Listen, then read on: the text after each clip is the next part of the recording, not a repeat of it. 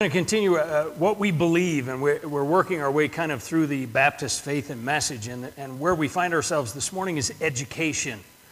We're going to talk about education. Now, what do you think of when you think of the word education? You think school, right? We just automatically think school, but that's not what this is talking about.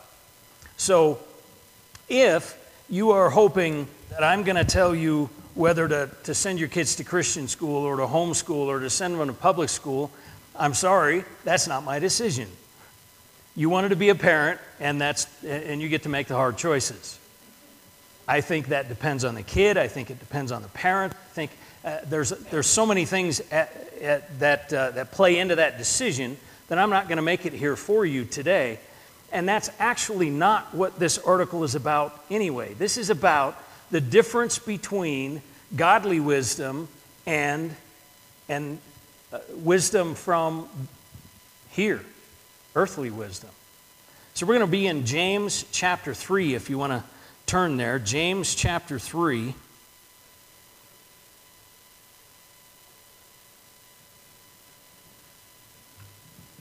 We're going to start in verse 13 of James chapter 3. Who among you is wise and understanding? By his good conduct he should show that his works are done in the gentleness that comes from wisdom. But if you have bitter envy and selfish ambition in your heart, don't boast and deny the truth. Such wisdom does not come down from above, but is earthly, unspiritual, demonic. For where there is envy and selfish ambition, there is disorder in every evil practice. But the wisdom from above is first pure, then peace-loving, gentle, compliant, full of mercy and good fruits, unwavering and without pretense. And the fruit of righteousness is sown in peace by those who cultivate peace. So now let's read the Baptist Faith and Message article. It's Article 12, if you're following along in your own little book. It will be up here behind me, but it's really small print. So Article 12, Education. Christianity is the faith of enlightenment and intelligence. In Jesus Christ abide all the treasures of wisdom and knowledge. All sound learning is, therefore, a part of our Christian heritage. The new birth opens all human faculties and creates a thirst for knowledge. Moreover, the cause of education in the kingdom of Christ is coordinate with the causes of mission and general benevolence, and should receive, along with these, liberal support of the churches. An adequate system of Christian education is necessary to a complete spiritual program for Christ's people. In Christian education, there should be a proper balance between academic freedom and academic responsibility. Freedom in any orderly relationship of human life is always limited and never absolute. The freedom of a teacher in his Christian school, college, or seminary is limited by the preeminence of Jesus Christ, by the authoritative nature of the Scriptures, and by the distant purpose for which the school exists. So this mentions wisdom and knowledge, so let's talk about the differences between wisdom and knowledge. A good working definition of wisdom is the quality of having experience, knowledge, and good judgment. The soundness of an action with regard to application of experience, knowledge, and good judgment. So, knowledge then is facts, information, or skills acquired through education. So you can kind of see, though it's certainly more complicated than this, to make it simple, wisdom is knowledge applied. Wisdom is when you take knowledge and make it part of your life, when it changes things. Now, quite often, the way we get wisdom is by exercising bad judgment. That's how we learn the best, isn't it? We usually learn the best by doing the wrong thing and then finding out what the consequences of the wrong thing are before we actually have wisdom, before we actually have good judgment. So we're going to work with the definition that wisdom is knowledge applied to life. Have you ever known somebody that was incredibly intelligent, but didn't have any common sense? They could design a door, but they couldn't figure out how to open one? We know people like that. They have knowledge, they don't have wisdom. That's kind of the definition that I'm working toward. So let's talk about godly wisdom from these verses. Verse 13 says, it causes good conduct. Now this actually makes a lot of sense. God is good, and therefore his wisdom is good. And so if we are following his wisdom, we will be doing good. This all makes sense, right? Wisdom, godly wisdom, causes good conduct. It leads us to do the right thing every time. It also says wisdom causes gentleness. Now this one's a little tougher to understand because we don't often think, especially in our society today, we don't think gentleness is wisdom, but it is. It clearly is. It says so several times in this passage. Wisdom causes gentleness. Think of the life of Jesus. He was gentle, he was humble. And so we see his wisdom, we see godly wisdom at work in Christ. Verse 17 also tells us the wisdom of God is pure. Now, we've talked about this a little bit as we've gone through this study. Everything we do is tainted by sin.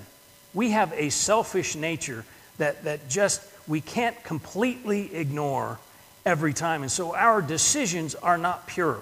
They are tainted by sin. God's decisions, God's wisdom is never tainted by sin. It's completely untainted, and therefore it is pure. It is absolutely pure. God's wisdom leads to purity. Verse 17 says that the wisdom of God is peace-loving. Again, we don't think of it this way, but God's wisdom causes peace. Because God is, after all, the God of reconciliation. He reconciled us to himself through Christ. As a matter of fact, he sent his Son to die on a cross so that we could be reconciled, right? So he's the God of reconciliation. He is the God of bringing people together. He is not the God that separates. So his wisdom is peace-loving. It also says that the wisdom of God is compliant. Now, compliant isn't a word we like to use because we don't want to be compliant, right? But what it's actually talking about is it's easy to understand and it's easy to obey. God's wisdom is not beyond us. You know, there are so many religious systems that are all about seeking wisdom and going to great lengths to find it. We have it right here. You want to seek? Open this. And you find God's wisdom. It is actually easy to find and easy to obey. So God's wisdom is compliant. God's wisdom is also full of mercy and good fruits. You know, have you ever had somebody that talks down to you, that acts as if they know so much more than you that they're just talking down to you like that you're just annoying them asking questions? That's not who God is. Our God is full of mercy and good fruits. He gives us his wisdom freely. As a matter of fact, James 1:5 says if you want wisdom, ask for it, and he will give it. We can always go to God for wisdom. He does not look down upon us. He gives us wisdom in mercy and in good fruits. You know, only God can humble us without humiliating us. Only God can do that. And he does that through his wisdom. It also says that the wisdom of God is unwavering. It does not change. And it helps you not to waver. It helps you to stand firm. There's been so much over the course of the last year and a half And so many people have decided that science is the answer to the ultimate question. But what have we seen of science over the last year? Wear a mask. Don't wear a mask. Don't wear a mask. Wear a mask. Wear 2 masks. Science is constantly changing. It's constantly wavering. It's like politics, frankly. It's always changing. It's always shifting. God's wisdom is unwavering.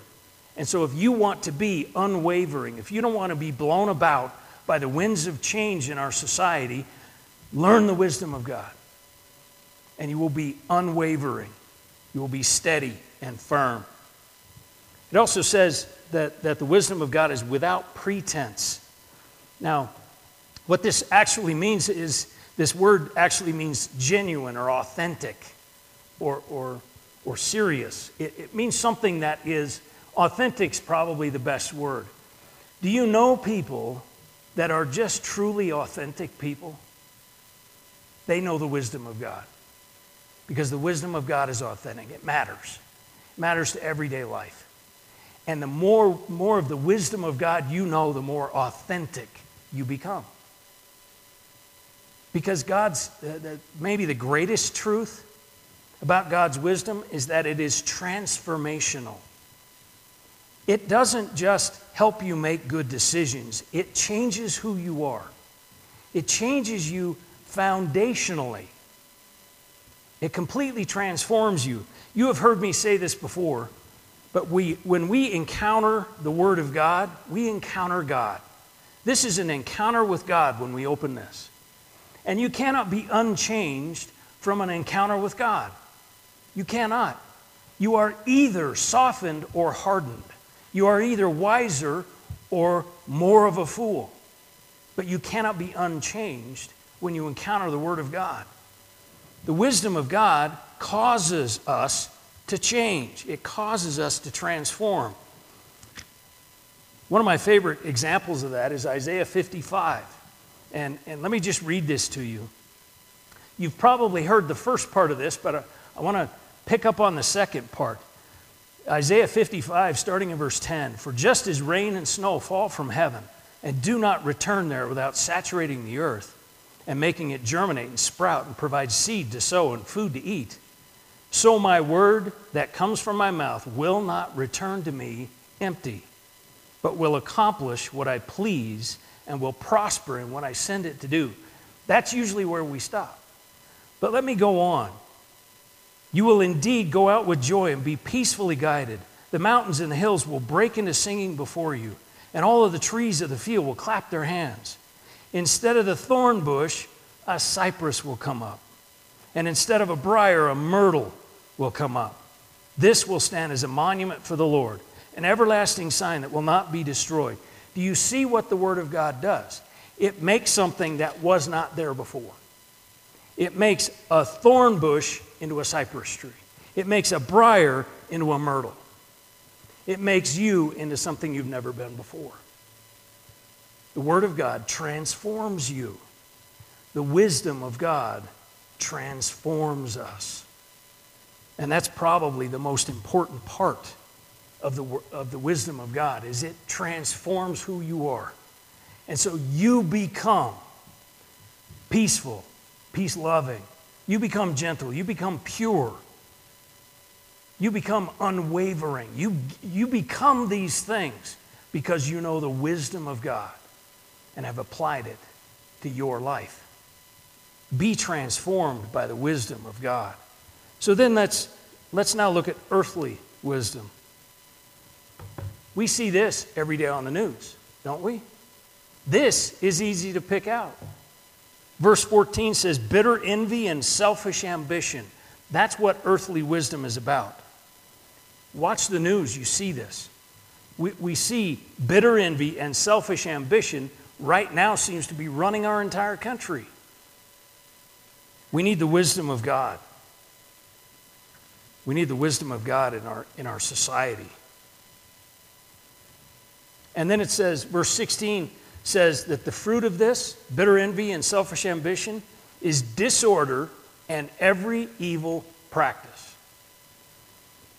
I will say again, Watch the news tonight at 6, and you'll get everything, you'll get everything you need to know about earthly wisdom. But then it goes on. Verse 15 says it is unspiritual and demonic. Have you seen some of what's going on? You watch the news. Have you seen some of what's going on? Can you see the spiritual battle that's happening right now in our country? Can you see it? We can see the unspiritual and demonic force that is running things right now. We need godly wisdom. We need to have it. And then we need to be about showing it to others. Scripture has more in it than John 3:16. Because coming to Christ is not the end of it. It is part of the journey. You have a spiritual journey that brings you to Christ, but then there is becoming like Christ. That's where the wisdom of God comes in. That's where we need to open the Word and see and hear and be transformed. Where we need to encounter God and be transformed by it. We need godly wisdom to live in the times we have right now. We need it perhaps more than ever right now. Now, I don't want you to misunderstand. I don't want you to think that I'm telling you that we learn our way to heaven. No, salvation's handled at the cross. But that's not the end of the Bible, is it?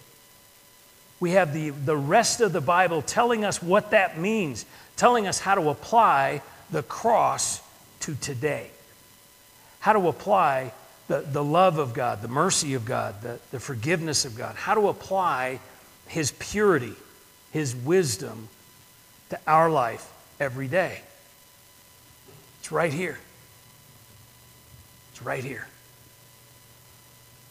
It opens like this. Dive in and be transformed. Be transformed by the Word of God. Become pure and peace-loving and gentle and unwavering. Become the wisdom of God. I'm going to ask that you bow your heads for a moment.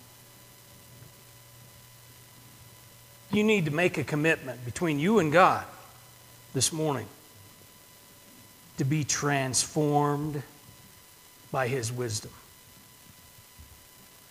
You need to make a commitment to be diving in so that you hear and see and encounter God and become like His wisdom. Will you make that commitment today between you and God?